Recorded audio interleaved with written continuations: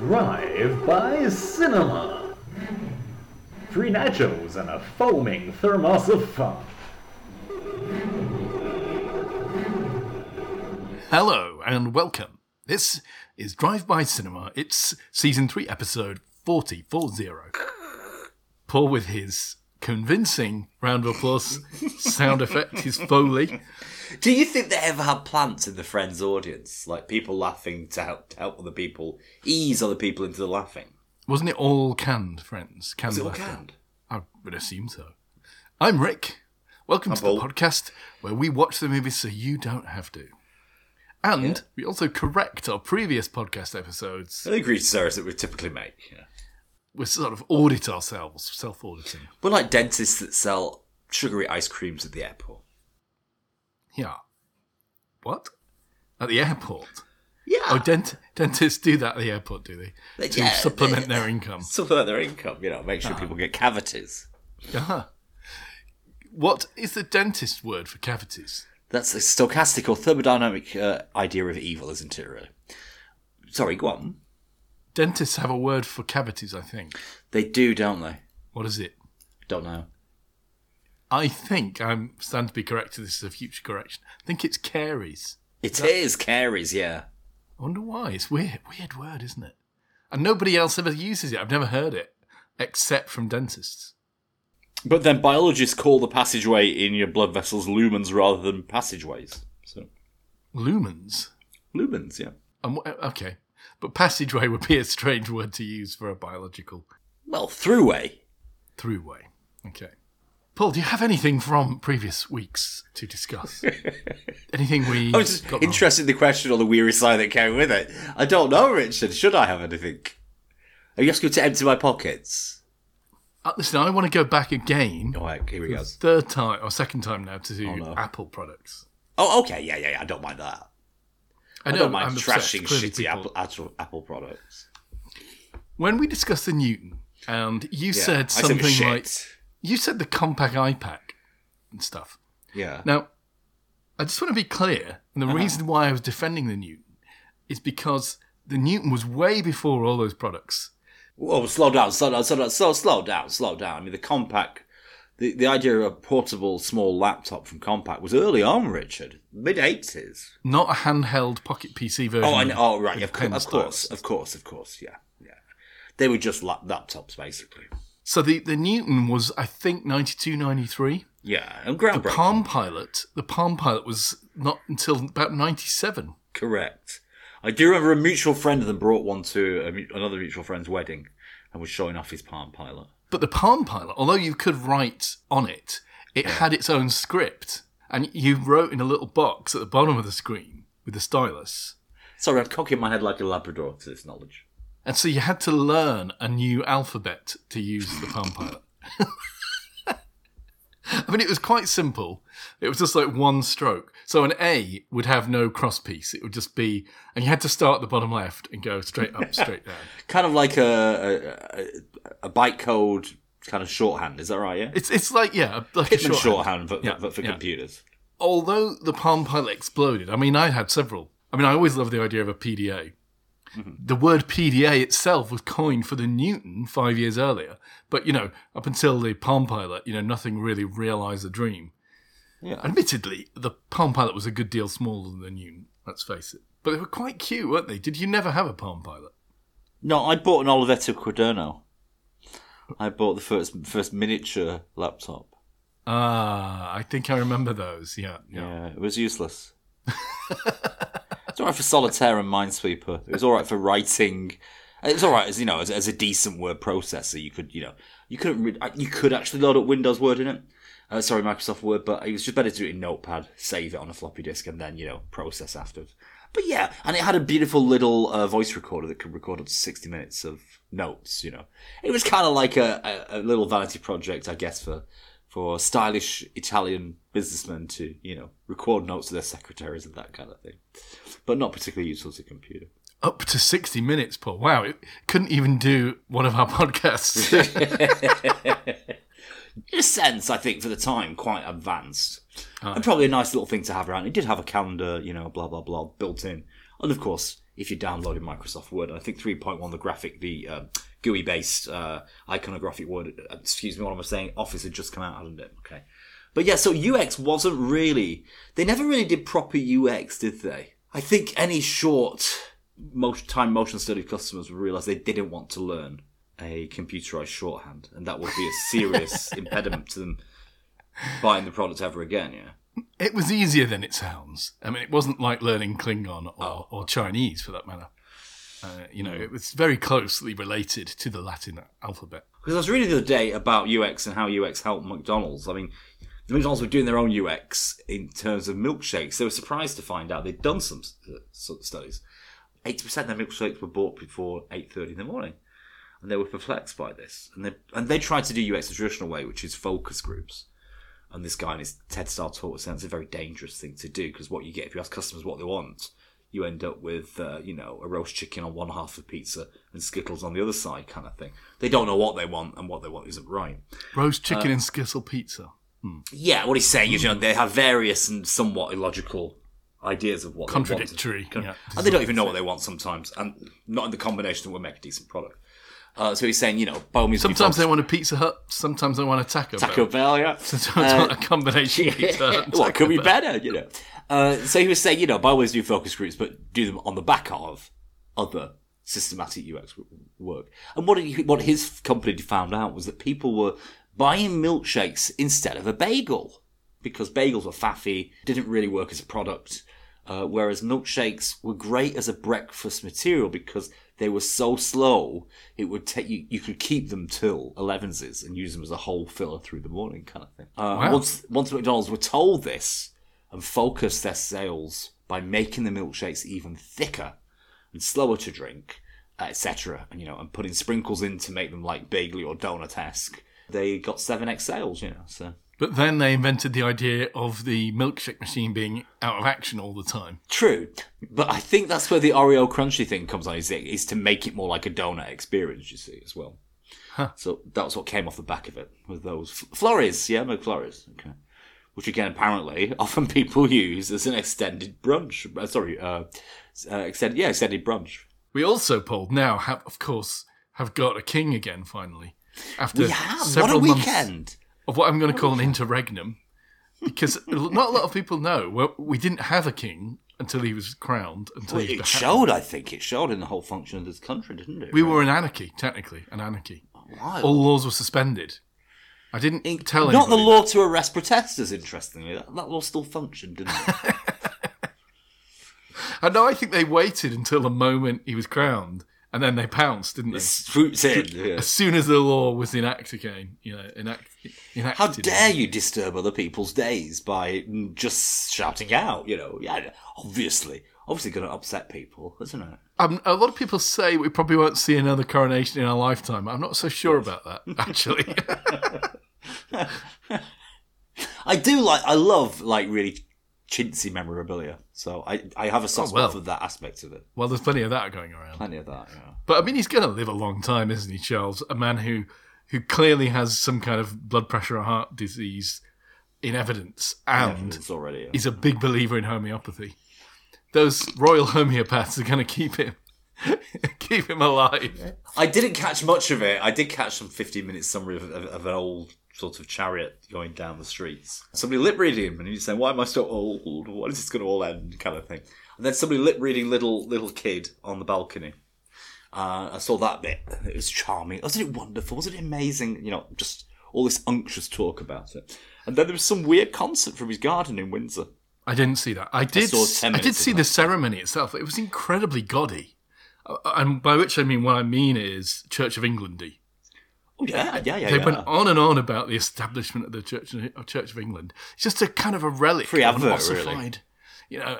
The ossified idea of the power of the church in British society is on full display there.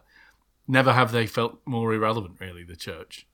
But though, having said that, I have heard it said that the reason why, in the US, of course, they have separation of church and state in their constitution, written in there. But I have heard it said that, one of the reasons why religious right has got such a stranglehold on American politics is because they don't have an established religion. Whereas we've got sort of established but very tame and toothless British tea and crumpets kind of church. Because in the States, they've had this freedom, sort of free market economy of all these different sects of Christianity, the snake handlers. And I mean, our church leaders, they're all sort of grey-haired, sort of short back inside men who look like they would be concerned about if they paid their parking ticket correctly. It's kind of there's a slightly angry, quizzical demeanour to them all, particularly Justin at the moment, They're establishment, aren't they? They're people that will write to the paper angrily, So, interesting. You're saying, the better the devil, kind of like to inculcate or to bring in that threat to state. It's tamed, sanitize it? Yeah, sanitize it. It's been tamed since another king decided he wanted to get a divorce and the Catholic Church wouldn't let him. So he invented a new church that you could just put in a box, and it's been there ever since. I think that's the theory. The other interesting thing was Penny Mordaunt. I don't know, she's some sort of person that had to hold a sword up at 3.5 kilograms for 30 minutes. And I read an interesting article where a Guardian journalist tried to imitate the same thing by sticking a tall stick in a 3-litre jug of water. She said it was actually really, really difficult to do. So Penny's reclaimed her social media credit, so to speak. Whether you want to do that or not is a different matter. But because 10 years ago she belly flopped in the reality TV show where the British diving star, I don't know what it's called, taught people to dive. Tom Daly, is it? Tom Daly, yeah. She had a horrendous back belly flop and was thrown off the TV show with a sore tummy. Oh dear, you shouldn't laugh, should you? Man, if you're going to go on that programme, you deserve what you get. Don't you? Hey, Paul, let's talk about a movie after a little bit of music. Yes, let's do that. Paul.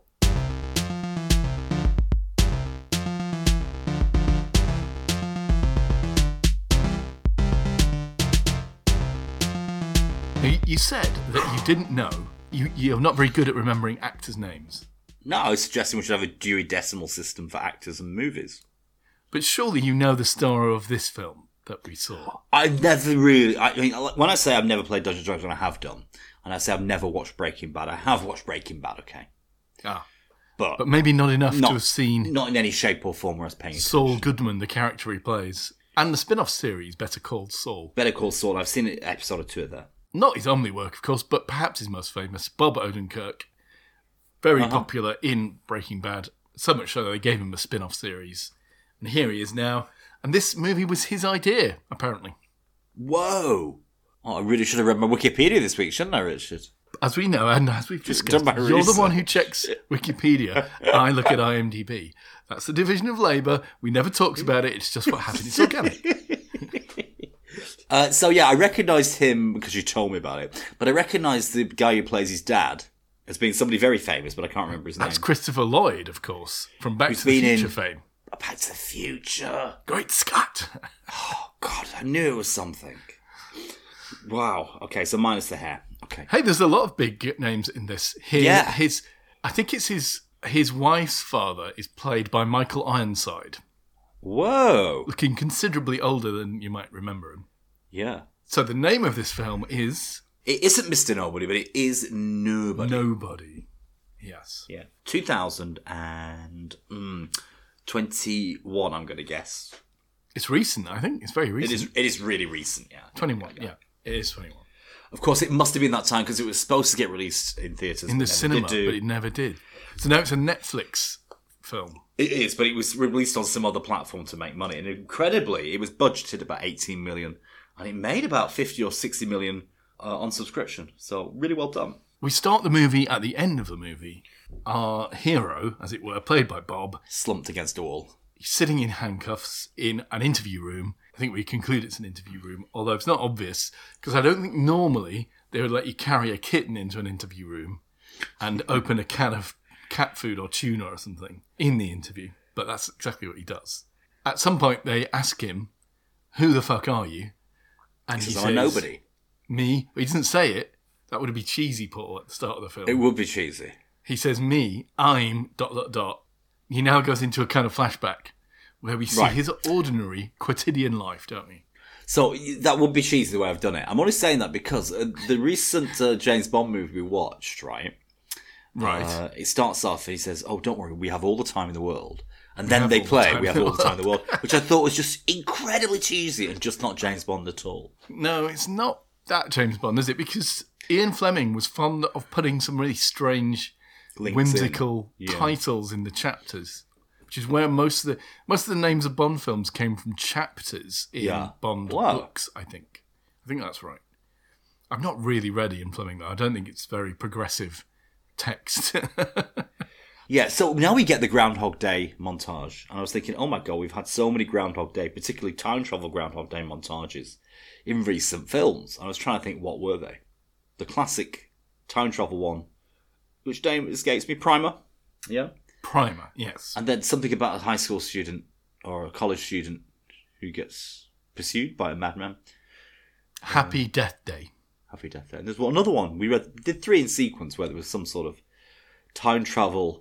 Time-lapse, maybe? Time-lapse, yeah, repeating of events. But that's not what happens here. We just get a quick montage of his repetitive daily life involving... Yeah, thanks for that excursion into time travel movies from the last month. Yeah. There's nothing to do with time travel at all. I know. It's just a memory, it's just recounting.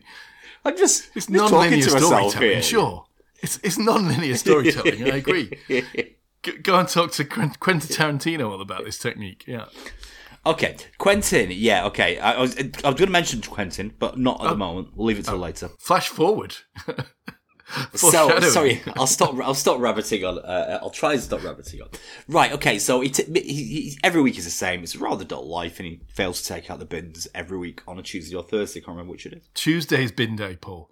You watch this movie, and amazingly, you know the bin day of another person in another part of the world. I don't know my own bin day, though. Exactly, I don't know my own bin day. Then again, I live in an apartment block, and that's all handled. Richard has a rubbish chute. It's not that bad. And he's never put animals down it. I don't have any animals put down it anymore. Have you put marbles down and stuff like that? You seem more fascinated than you have any right to be. I mean, what do you think would happen if you put a marble down it? Well, is it a sheer drop, or...? Yes, it's a sheer drop, yeah. Is it big enough for people to get in? It has a special door on it, so you pull a hinged door downwards, and then you put the thing in, and then you close it, and then it drops. But yes, it is a sheer drop, and when you're standing in the little room, you're standing on a grill that looks down on another room with a grill, which looks down on another room with a grill, so you could see all the way down. Whoa. In my case, all 6 floors down, you could see all the way. Because it's that famous YouTube video where there's 2 teenagers in Switzerland jump into the underground bin, don't they, and get trapped. Oh my God! It's terrifying. It sounds like did somebody die? Are you talking about an actual death? Yeah. Is it a snuff movie you're describing? No, it's not snuff, but it is fairly terrifying because you don't find out what happens to them. Oh gosh, yeah. Don't get in bins. Now he goes about his day. Yeah. What his job is? What, Paul? He's some sort of. Well, he's working for his in-laws' sort of little manufacturing factory, light engineering, yeah. Light engineering, called Williams, I think. There's some sort of manager or some sort of overseer, and he keeps working out by doing pull-ups on a bus stop with a poster of a woman who I thought was maybe his wife, but I maybe got that confused. This wouldn't make any sense. Who was she? Like local politician, maybe. So he's got a bus card. He travels to work by bus. Very parsimonious life. Yeah. Makes coffee in the morning and misses the bins every Tuesday. But he's awoken one night by home invaders. Oh. 2 people in balaclavas come in. One of them is carrying a revolver. He arms himself. He comes downstairs. He's disturbed. He arms himself with a golf club. And he's confronted by what's obviously a woman in a balaclava holding the gun in his face. She takes his watch. And whilst she's doing that, he spots a tattoo on her wrist, which was distinctive enough that he remembers this. Her husband grabs the cash, what little cash was in the house, from the cash dish on the table. Inadvertently takes his daughter's little Hello Kitty bracelet or some sort of little kitty bracelet at the same time. A cat bracelet, yes. A cat bracelet, yeah. And then his son, who's a teenage son, I guess for 15, 16 or something, comes down the stairs and tackles the male intruder. Quite successfully. To the ground. And while the woman is going to the aid of her accomplice, our guy, who's called Hutch, by the way, comes up behind the woman with his golf club and he's ready to hit her. But for various reasons, mercy, you might think, the fact that she's a woman and the fact these people are clearly desperate for a small amount of cash, he decides just to let them go. Get up and get out of here kind of thing. Which, much by to the way, shame and disapproval of his son. Yeah, his son is pissed off because he thinks he had her kind of thing. As is everybody else who hears the story. The cops interview them shortly afterwards. One cop says he did the right thing. The other cop says, if it was me, I would have had a go. I think... As does his brother-in-law. He says, look, you've got to start taking after my sister. Okay, here's a gun. Forces it in his hand. He's also humiliated by the fact they got him by the pizza box car garage door trap. What is that? It sounds like you know it. As you're driving your car in, you're heading into your home from your garage. Okay, you press the electric buzzer to close your garage door, and they stick a pizza box underneath. I didn't know that. So he's humiliated. This might be a trigger for him to take up ways that he thought he put to bed many years ago. But listen, he did the right thing. Right? You don't go crippling someone for breaking into your property, and unless they're threatening you with your life. Absolutely. Well, I suppose you could argue that they were. We'll come back to that later, won't we? They were holding a gun to his son's head. It's just money. It's just, a watch. You get it replaced on insurance, don't you? You shouldn't be hitting people. Obviously, defend yourself. Defend your own welfare. There's a lot of have-a-go heroes, talking up what he should have done. The reason that Bob Odenkirk wanted to make this film is he was the victim of a home invasion. Ah. And he sort of had these fantasies about what he could have done if he was a badass. I see. There's a sort of an author insert kind of thing going on here, isn't there? In the morning, he's feeling kind of emasculated, as you say. His kid, I think he's talking about this project he's going to do where he has to interview a veteran. Presumably they mean a military veteran. He says, Dad, can I interview you? So we get this backstory. We get a suggestion of backstory served in the military. He says, I was just an auditor. An auditor, yeah. Not very interesting. Anything heavy. Yeah. What about your granddad? His mum says you should talk to your uncle, the guy who gave him a gun at work, because he was a proper soldier. And then she kind of apologises to her husband. And says, I've taken your coffee here. Have your coffee. Get off to work. All right. And then he returns back to his sort of daily life, doesn't he? His daily grind. He does, yeah. What's the trigger where he decides to go and find the people that broke into his house? One strange thing that happened, apart from his brother-in-law giving him a semi-automatic, which he puts in the freezer of the office, because he doesn't really want it, apparently. He also has a ham radio in his office, and he switches it on and tunes to his usual channel. And someone on there, I think, is playing like a jazz trumpet or something. Yeah. He then starts speaking to this guy and conversing with him. They seem to know each other. Interestingly, they weren't keying the mic and going over, or anything, were they? They were just speaking like normally. And I didn't know you could do that. I didn't think radio communications were duplex that way. But maybe I don't know much about ham radio. I think he's explained the situation to this guy. Or this guy already knew about it through the grapevine somehow.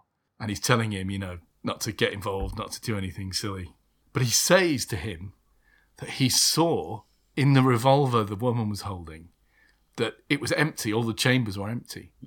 Further explaining why he didn't hit her. So it's an important point, Paul. I just thought we should pause and reflect on that, before you hurried along to the next part of the movie. No. I want to know, when did he decide to become proactively vigilante about this? Oh, I can explain. Yeah, his daughter is upset because she can't find the chain. The cat bracelet. It. Yeah, that's what makes him snap. It's that his daughter, who's the only one who believed in him, when his son was disappointed and his wife seemed disappointed with him, his daughter was like still cuddling up to him, saying that she felt safe with him on the sofa, wasn't she? Yeah. But now she can't find a cat bracelet. She's a bit upset. That's what makes him snap. So he goes to his dad, who's in a care home. Now, apparently his dad used to be in the FBI. Yeah, still got his old badge. So he takes the badge, and he's still got a service revolver. So he takes that as well. And a jacket too. And a jacket. He has clothes there. Yeah. So he puts on his or his dad's jacket, not clear which, and he goes around tattoo parlours very cleverly, flashing his fake FBI card and also flashing a picture of the tattoo, comparing it to the flash of all the tattoo artists. That's what they call it, isn't it? Huh. Isn't it? Tattoo artists call their designs flash, right? Flash, yeah. That's right. So I was making a clever wordplay, which you failed to acknowledge. There we go. Okay, so he goes to 2 or 3 tattoo parlors late at night in driving rain. Gets to what is obviously going to be the one that knows something about it because they're all edgy. And there's It's hoodlums. like a biker gang kind of tattoo. Yeah, there's hoodlums hanging around, some heavies hanging around. There's probably weapons on the door. And there's an old sort of long-haired vet there who's probably still on a bad trip. Who's like, you come in this place asking for trouble kind of stuff.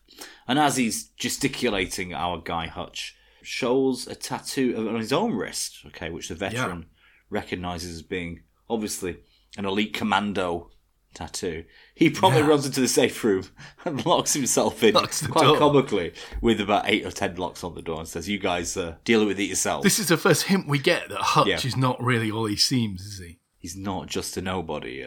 He sees a picture of the exact tattoo on the desk at this tattoo parlour. So he knows he's hit the lodestone. So where does he go? Well, it's kind of cut short, but it's obvious that they're giving him the information about where to find this couple. So he goes over to their house and seeks to get the kitty chain back. Yeah, he finds this couple. He goes straight in there, straight to the point. He gets his watch back off the girl, but the guy doesn't really know where the little bracelet is. And as this thing is happening, he hears a baby crying in another room. He goes and has a look, and there's a young kid there, clearly with some disease, because it's got like a oxygen mask on, doesn't it? Yeah, so they're robbing to help the kids. Yeah, imagine the medical bills they're having to face. He takes pity on them and he leaves them. Well, he's got his watch back, so really he's got the main stuff back, isn't he? He's heading back on the bus, isn't he? He travels on the bus all the time, doesn't he? Yeah. So he goes back on the night bus, like the 192 to Stockport from Manchester. On the bus, there's like a young girl, sort of teenage girl, sitting there, minding her own business, and him at the back. And a guy reading a book. As they're driving along, some kind of, is it a Humvee or something? Some big Yeah, car. a party Humvee. They just slam into a concrete bollard, don't they, for fun? Or maybe because they're high. Clearly drunk drivers kind of thing. Yeah. And a bunch of, what we learn are Russian kind of gangsters sort of pile out, get onto the bus, because they've sort of crashed at the bus stop. Bus driver jumps off the bus. And as they start making lewd comments to the girl, he uses this as a very false pretext to beat them up. Yeah. So he tells the bus driver to get off the bus, turns around, and kind of Armageddon breaks loose, doesn't he? He's like, come on, have a go at me.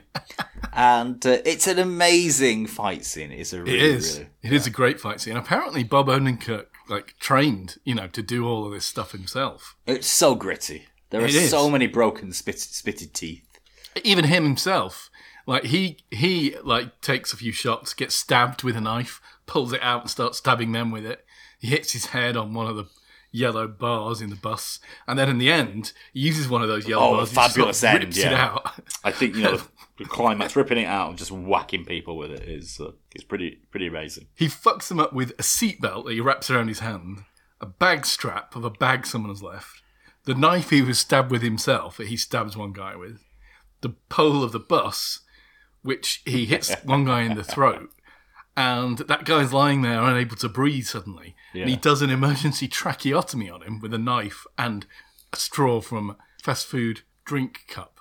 As we later learned, this guy is very well connected to the guy he's just given a tracheotomy to. He gets back, his wife is still awake when he returns. And she eventually notices that he's covered in knife wounds and bruises and scratches. So she superglues his knife wound closed, which I've got to say, although I know that's what superglue was used for during the Vietnam War, I think it's more of an emergency thing, isn't it? Rather than a that'll do. Thing, yeah. Still, there we go. And now we get a caption, for some reason. Don't know why. I suppose we're introducing a brand new character, maybe. Julian. Yeah. And we see more dangerous driving in the streets as some kind of Range Rover or something arrives at a nightclub and this guy gets out. He plays the chicken frogger thing where you just walk across the road and cars stop for you. He goes into a nightclub which presumably he owns. Yeah, something like that, or he's protecting. You tell me, Paul, you've owned nightclubs. When you went into your nightclub, did the barman automatically have a shot on the bar for you? Did the crowd's part, you take a shot? No, but the bar owner down from my other business used to come to our nightclub for free. So when I used to walk in there, they used to serve flaming cocktails to us. Right. Yeah. And did you ever jump up on the stage and do a quick number and a dance routine with the singer? Jumped up and led the hordes to a New Year dance, I think. Oh, that's nice. Nice. So yeah, he walks in kind of a very flouncy kind of a flowered dress, doesn't he? And starts dancing with the singer and takes over the song and is met with rapturous applause too. He's in a flowery suit, not Yeah. a flowered dress. Oh, I see what you mean dress. His dress was flowery. He's dressed flamboyantly, shall we say. His dress. His way of dressing. His fit is quite Dress is the stagey. word, Richard. The way he dresses is called dress. Okay. Well, okay. Now, Paul, you studied Russian, as I recall, at A-level. Yeah. Did you not? No. So, the next section... I studied a bit of Russian.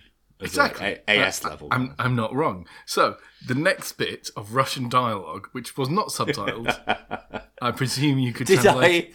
Well, look, I thought, wait a minute, there's no subtitles. Because about 3 minutes I thought, are we supposed to be following what they're saying? I thought, well, it's been 3 minutes. Because sometimes if it's like a few seconds, and you're looking from the perspective of, the lead character, you're not, if you're in a foreign country, you're not supposed to understand what's going on. They're not going to subtitle it for you, are they? It's going to be the noise of another country. Yeah. But this was 3 or 4 minutes, wasn't it? So I did have to stop, go back and put the subtitles on, yeah. All right, you cheated. I like that it's not spoon-feeding us. I like that they're saying that to understand everything in this movie, you're going to have to learn a bit of Russian.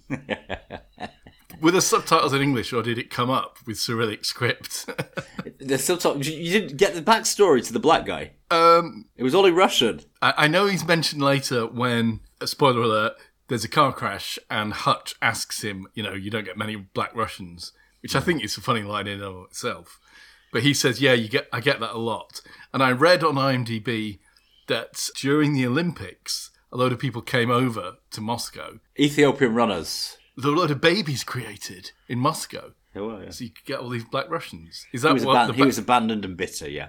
So in the bar, in the nightclub, that's the story we get off him. All the other henchmen are like saying, "Who's this black dude? Julian, what are you dragging a black dude around for?" And he's like, "Actually, this guy speaks better Russian than a lot of you." And then we get the backstory from the black guy himself. It's like, my dad was an Ethiopian, he abandoned me in Russia. Blah, blah, blah, blah, blah. Well, that's amazing. I don't know how all of that came out in a scene which, to someone who doesn't speak Russian, is mostly Russian speaking, and then this guy, Yulian, breaking a stem glass and slitting some big guy's throat with it in front of... I think it was done as a sort of mark of his dominance, wasn't it? He was like... Well, what was happening? showing They how were ruthless all he was. saying, "Look, Yulian, you can't come and protect our business in a flowery shirt and dancing like an idiot." And he said, "Well, It was, what's this then?" it was good old-fashioned Russian homophobia. Yeah, a bit of racism, a bit of homophobia. So he said, "Well, watch this then." And then he proceeds to kill someone with a glass. And they're like, "You do know who that was, don't you?" And this is the funniest part of the movie. He's like, "No, it's like, that's one of our shareholders. He owns 3% of this business." And then they all look sternly at each other and they raise glasses and say, well, we're all 3% richer now. It's quite funny. But you missed all that because you didn't turn on the subtitles. There's an ineluctable logic to the end point of that, though, isn't there? I mean, why don't they all kill one another and make the last one standing be the richest of all, wouldn't they? Honour among thieves, I mean, this is it, isn't it?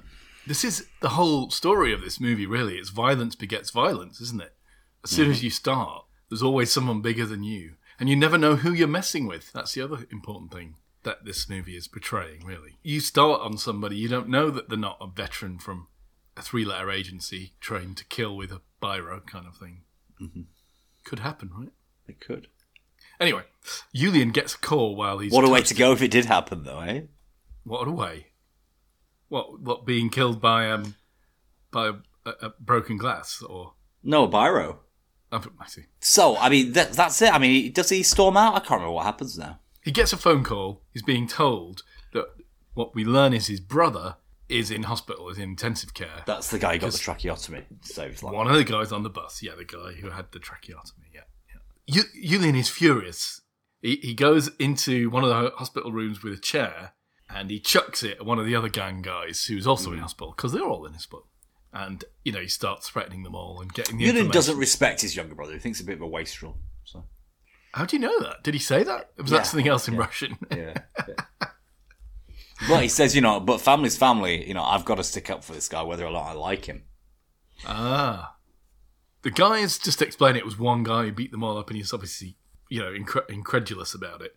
But then one of the goons, despite the fact he's in hospital and in, traction or something, he holds up a Metro card that had been dropped. Yeah.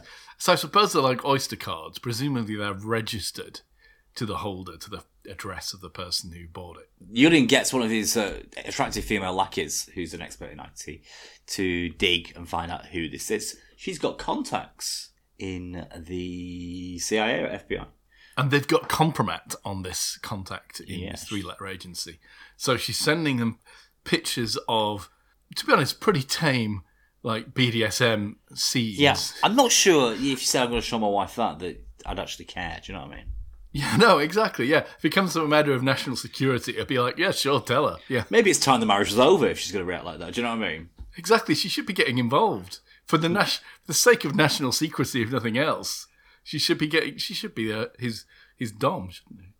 Turns out this guy, who we know as Hutch, initially he tries to get his file online and it's access denied, so he has to go and get the paper file. God, in the vaults, yeah. And when he does, and when he sends it to this Russian IT lady who's got the compromat, she immediately quits. She doesn't lock herself behind doors, but she might as well have done.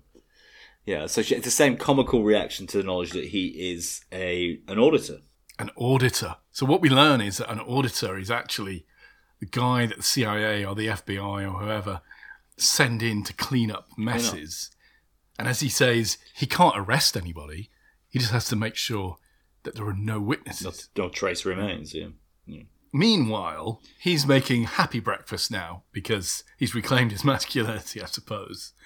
He gets another call. Well, he gets a call on his telephone, on his landline, from his radio ham guy, even though presumably has told him never to call him on his landline, who is warning him about Yulia now chasing him.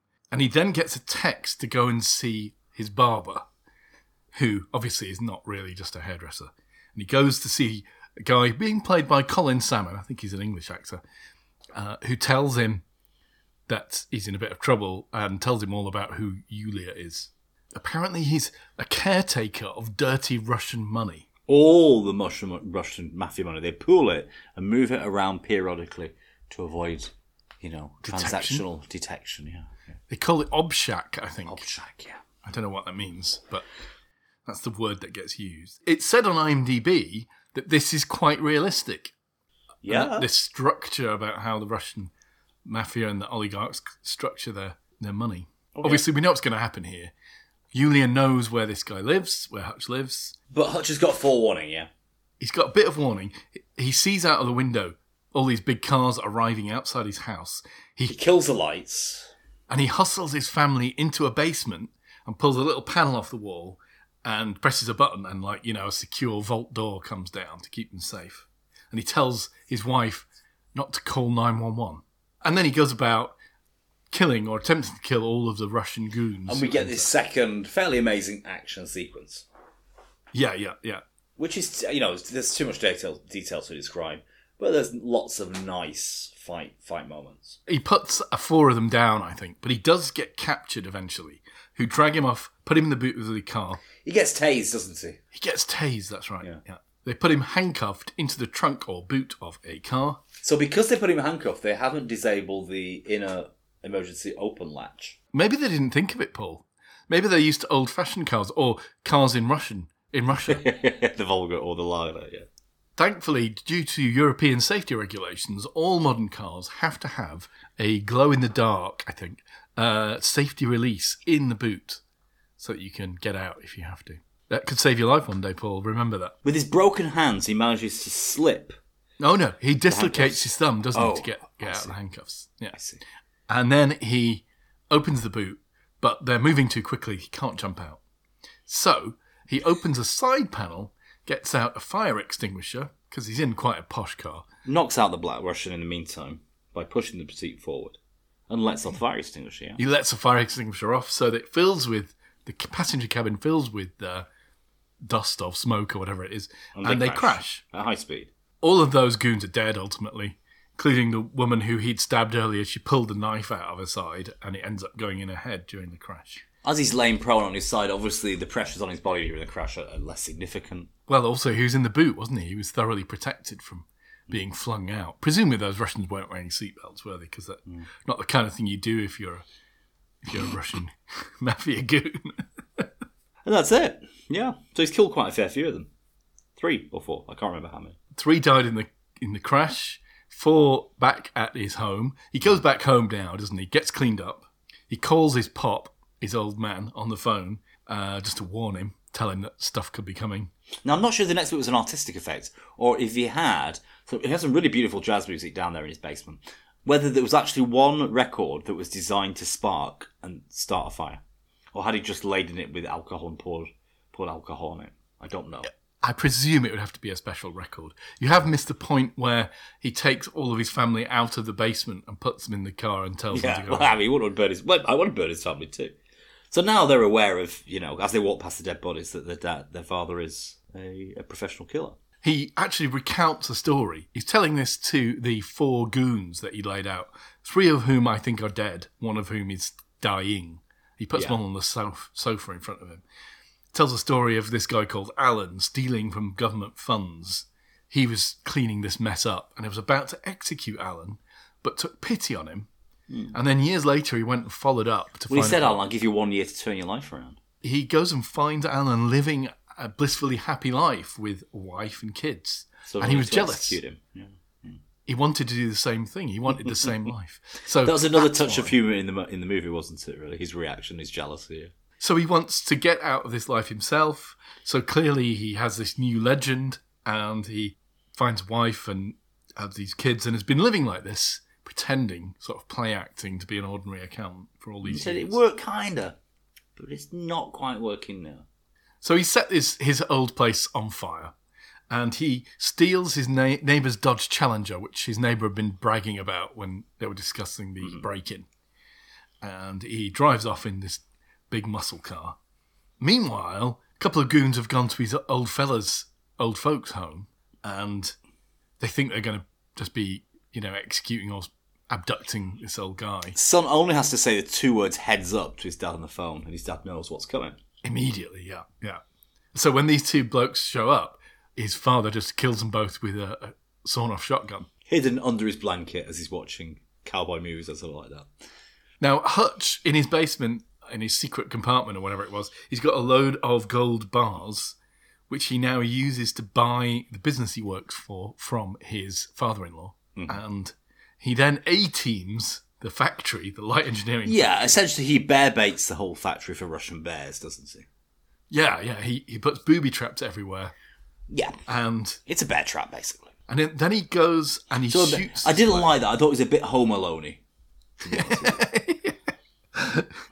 Well, I think you're starting to see the film is not taking itself as seriously as you might. Not too seriously, no. The CIA guy going down to vaults to retrieve paper copies, again, a bit, isn't it?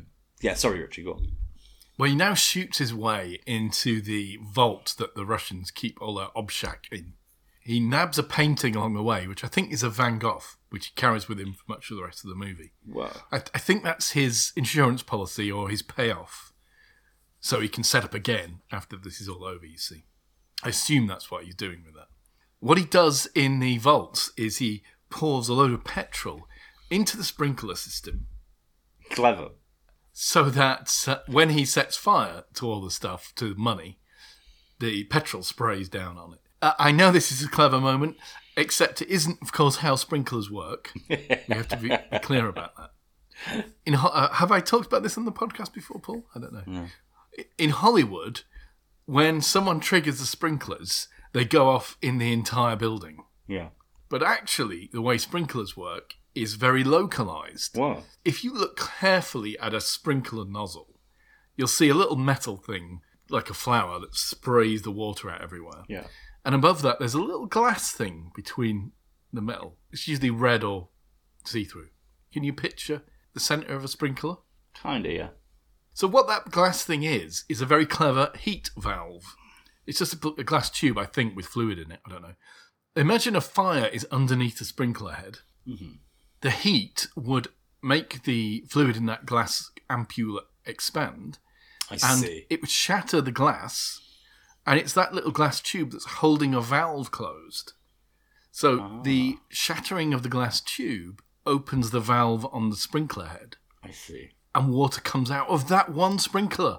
But all of the other sprinklers that are not over fire don't set off because the glass is still intact. Notwithstanding, I would say this film is full of inspired and inventive forms of violence, isn't it? Certainly, yes. I mean, there's lots of it here, isn't there? Now, he does that thing, he burns all their money, and then he goes to the club, and he sits down. He wafts a wad of burnt money in Julian's face, doesn't he? And Julian is furious. Provocative. But he's sitting there with a Claymore mine on the table, and his thumb. And it's customer facing. It has a sign saying, forward facing or whatever. Enemy faces this way. Enemy facing. So, yeah. Which is what Claymore's customer actually facing have on, moment. I think Really? that's a genuine detail, yeah. Do you know what a Claymore mine is? No. So that little thing that he has, that curved pad thing, is full of ball bearings at the front and explosives behind. You usually put it down in the ground on 2 spikes and put a tripwire somewhere. So It's only going to go one direction, basically. it goes one direction. Snipers might put it behind them so no one can sneak up behind them, for instance. Be a common way of using them. Whoa. So they're real things, yeah. And the scatter shot obviously takes out... The damage, the shrapnel would be horrific in close range. Maybe 20 yards, 30 yards kind of effect. I mean, I think outside of 6 to 10 metres, you probably might survive, but you wouldn't like your odds of not being hit, right? Whoa. So it forces Julian to talk with him for a moment, doesn't it? So he's got a moment to taunt him. Really, I think he wants to taunt Julian to chase him. What he does, though, he offers him to quit. He says, let's call it quits, and none of us get hurt, and you can retire with whatever. You can see Julian's wounded, though, and like this works as long with the taunts that come with, the burnt money and that kind of thing. So he's twisting the knife 2 ways, isn't he? He is. Now, a car chase ensues.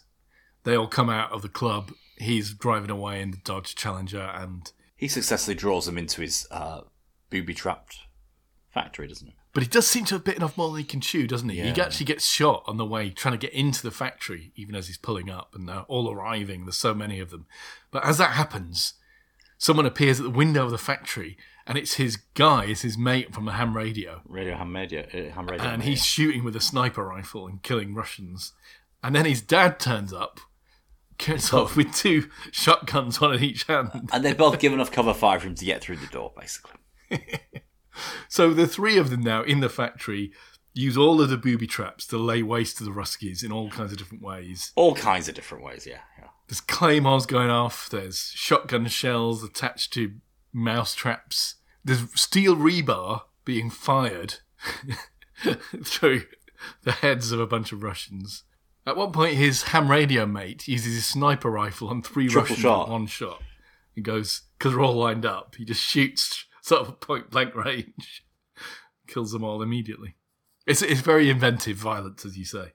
He finally kills Julian by attaching the claymore we saw earlier to a big sort of Lexan shield that was used, the drilling bits or something. And he runs at him, doesn't he, and pulls the pin at the last moment. Did you mention the triple shot that his buddy does? The triple shot with the sniper rifle, exactly, yeah. Crazy good. One of the highlights of the movie for me, actually. Great. I agree. I really enjoyed that, yeah. I also liked the hand grenade underneath the hydraulic press. Have you seen the hydraulic press YouTube channel? No. Oh, Paul. I've seen hydraulic press channels, but is there one particularly you're talking about? Well, there's one guy that popularised it, that made the hydraulic. And I think he's Russian or Eastern European anyway, interesting. Yeah. I mean, I don't really like it when they put plastic toys in because they just crackle and they don't spurt out the holes. Right. Now, what's your favourite hydraulic press test material? The ones where they come squirting out the holes, kind of thing. But it's usually just soft material, so I think they've got to really think about something that you wouldn't expect to squirt out, but does squirt out. Paper reacts really weird. Does it? In those things. Yeah, it explodes. It's very strong, isn't it? Well, this is it. You have to put a lot of pressure on it, but when you do, it explodes. It goes... Wow. Yeah, it's astonishing. Yeah. So, and in the end, he kills Julian by another claymore. Claymore. He straps it to a Lexan shield that presumably you use, when you're drilling or lathing stuff. Runs at him and blows him up with the Claymore mine. Yeah. He's blown back by the shield, and it's and the conservation momentum, isn't it? And then he finds a kitten in the air ducts. We'd seen this earlier, hadn't we? We'd seen the office assistant or someone in the office poking a broom in the suspended ceiling, thinking they'd got some kind of pests. But it turns out to be a kitten in the air ducts, which is the kitten that we find he's holding in his police interview.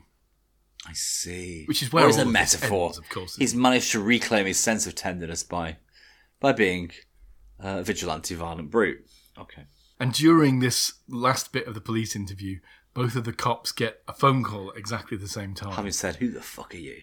You're a nobody. Whatever they're told, they kind of end the interview and let him go at that point. And I think we see them, don't we, at the end, buying a new house, presumably with Van Gogh money. And the wife asks, is there a basement? Yeah, so, it's an old-fashioned subtext, when there's a midlife crisis. How do men regain the love and admiration of their families by becoming more killing manly? a load of Russians. By becoming more manly again. And, we can name a lot of movies. Falling Down, Michael Douglas, very famous, All the Bruce Willis stuff, Liam Neeson stuff. It has real echoes of this, but it's managed to bring the genre into a modern-day perspective, I think, hasn't it? And he's brutish for a reason, isn't he? It's not... It is quite grandstandy, but it's not showboaty, is it? And the great thing is, Russians and Russian billionaires are fair game again now. They're incredibly fair game. No compunction against tarring them as the villains of the piece. So you mentioned Quentin Tarantino. I do see some Tarantino kind of crossovers here. I don't know if you see them or not. Well, it's very stylized, isn't it? Especially very stylized, yeah. They do these moments where they put it in slow motion, sort of Matrix style as well, really. Mm-hmm. It lends an artistic eye, a painterly eye to the whole affair, doesn't it? That I think that's the kind of thing you get from a lot of Tarantino stuff. It is. And the 4 or 5 scripted humour moments have a kind of Tarantino-esque kind of feel to them, don't they? There's a darkness to the humour. But Tarantino, well, he just liberally spread through his films, didn't he? So yeah, it's kind of an update on the middle-aged man hero action movie, isn't it? A touch more thoughtful, a touch more justified, a touch less bombastic and jingoistic. Nonetheless, I kind of felt he kind of had a kind of slightly old, tainted feel to it. That's the only downside. No, you're right. It pulls the rug out of you, really. Because at the start, it seems like him behaving with compassion in a sensitive way. Mm. It starts off being an important message of the movie, but by the end of it, he's just a badass who kills everybody. Come on, the message should be, if middle-aged men are not getting the respect they deserve from their children, that's not right, okay? And they don't need to change. What, you mean they don't need respect to their kids? They do need the children to respect them, but they don't need to change who they are in order to get it, Or perhaps and they don't become stronger or better men, Definitely not, It's the wrong message to be sending, isn't it? But maybe don't worry about getting respect for your teenage son, because he's never going to respect his dad, is he? Yeah, fuck off. Get out of the fucking house, Absolutely. Yeah, sorry. Anyway, wait.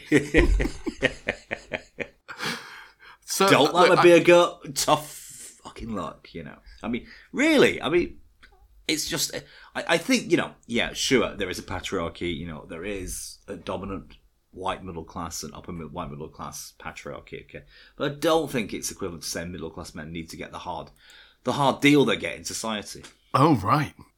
I'm sure some are wife beaters, I'm sure lots of them are bullies and alcoholics, but the majority of them aren't, and I tend to feel they get a bad rap in, today's social media mob. The thing about the patriarchy is, insofar as it benefits certain class of people, it isn't most men.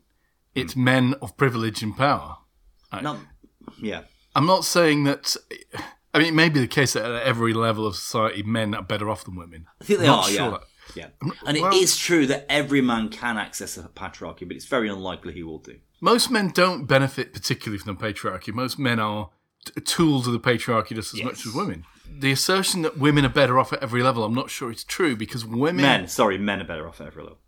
Yeah, sorry, maybe I'm flipped your point. But actually, a woman of low status there's a path out for a woman that's not so easy for a low status guy. For low status women, there is a path out.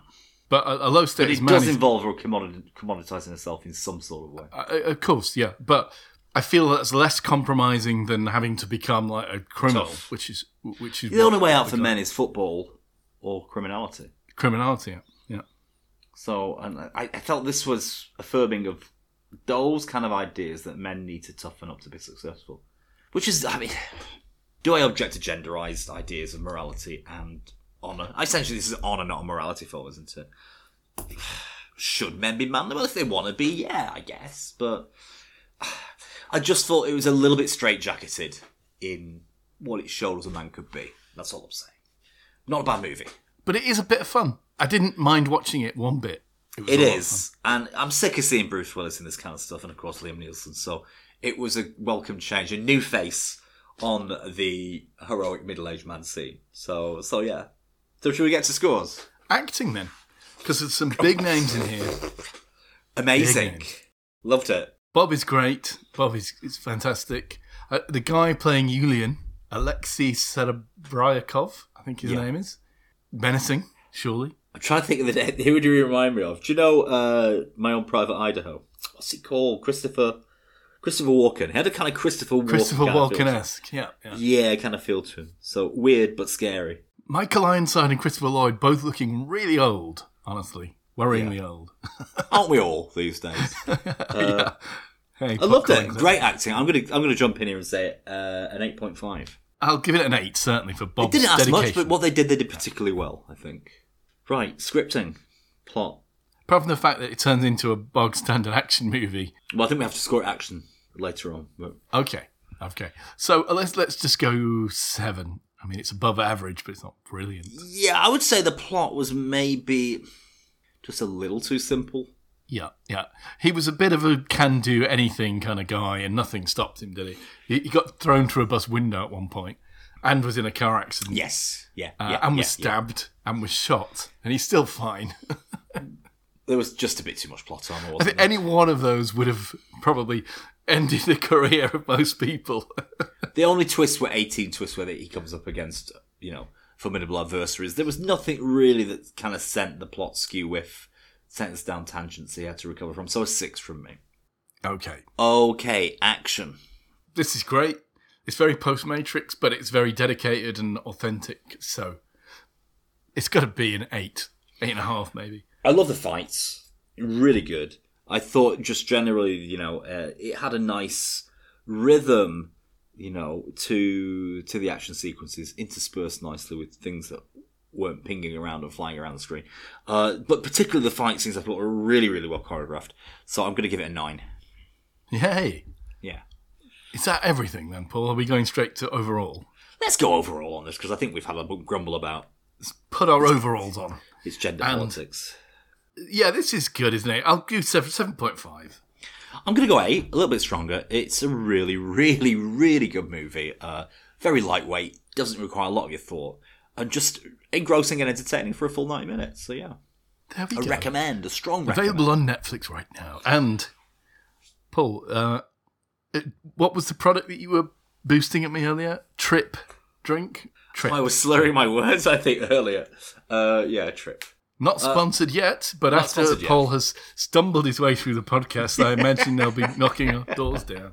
Look, it says take no more than 70 milligrams a day. I'm only on 45, so... Oh, right, well, you've got plenty of headroom. But only, Paul, a few minutes of the day left to drink it all in. Paul, what movies are you giving me to choose from?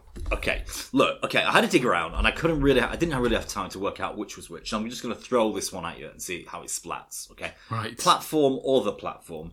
Platform or the platform. Cursory investigation shows there are at least 3 or 4 movies so named. There's one of which I'm thinking of, but I can't really describe it to you. So Platform or the platform is your number 1, although it is a choice between 4. Because we've done Nobody this week, I thought we'd hop back and suggest Mr. Nobody as another choice. Okay. Yes. I actually can't read my writing here. I'm really sorry. Triangle of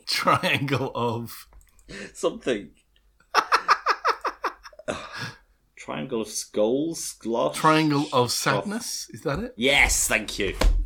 Triangle of Sadness. Richard can read my writing, not seeing it better than I can with it in front of me. Okay, that's your third choice, Richard. Okay, finally, the fourth dimension. Apparently, we can't see that. No, you can't see the fourth dimension because it's time, isn't it? Yeah, yeah.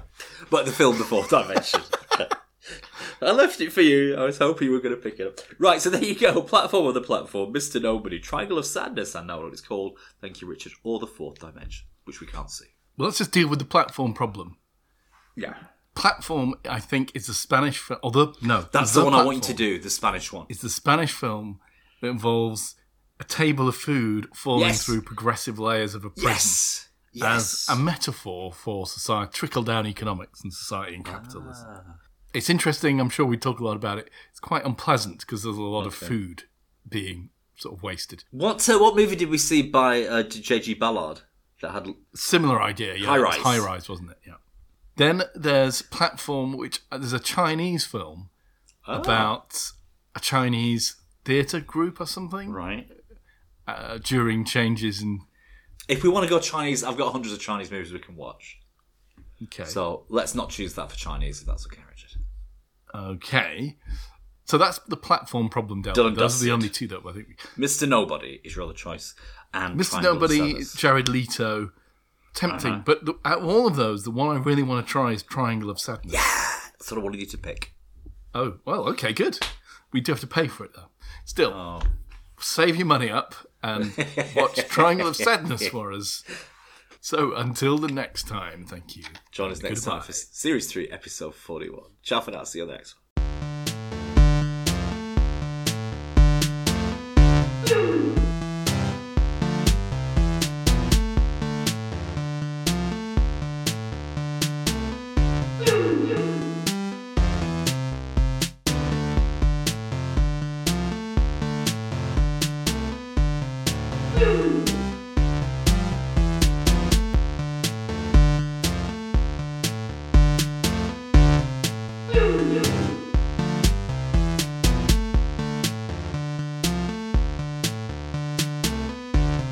You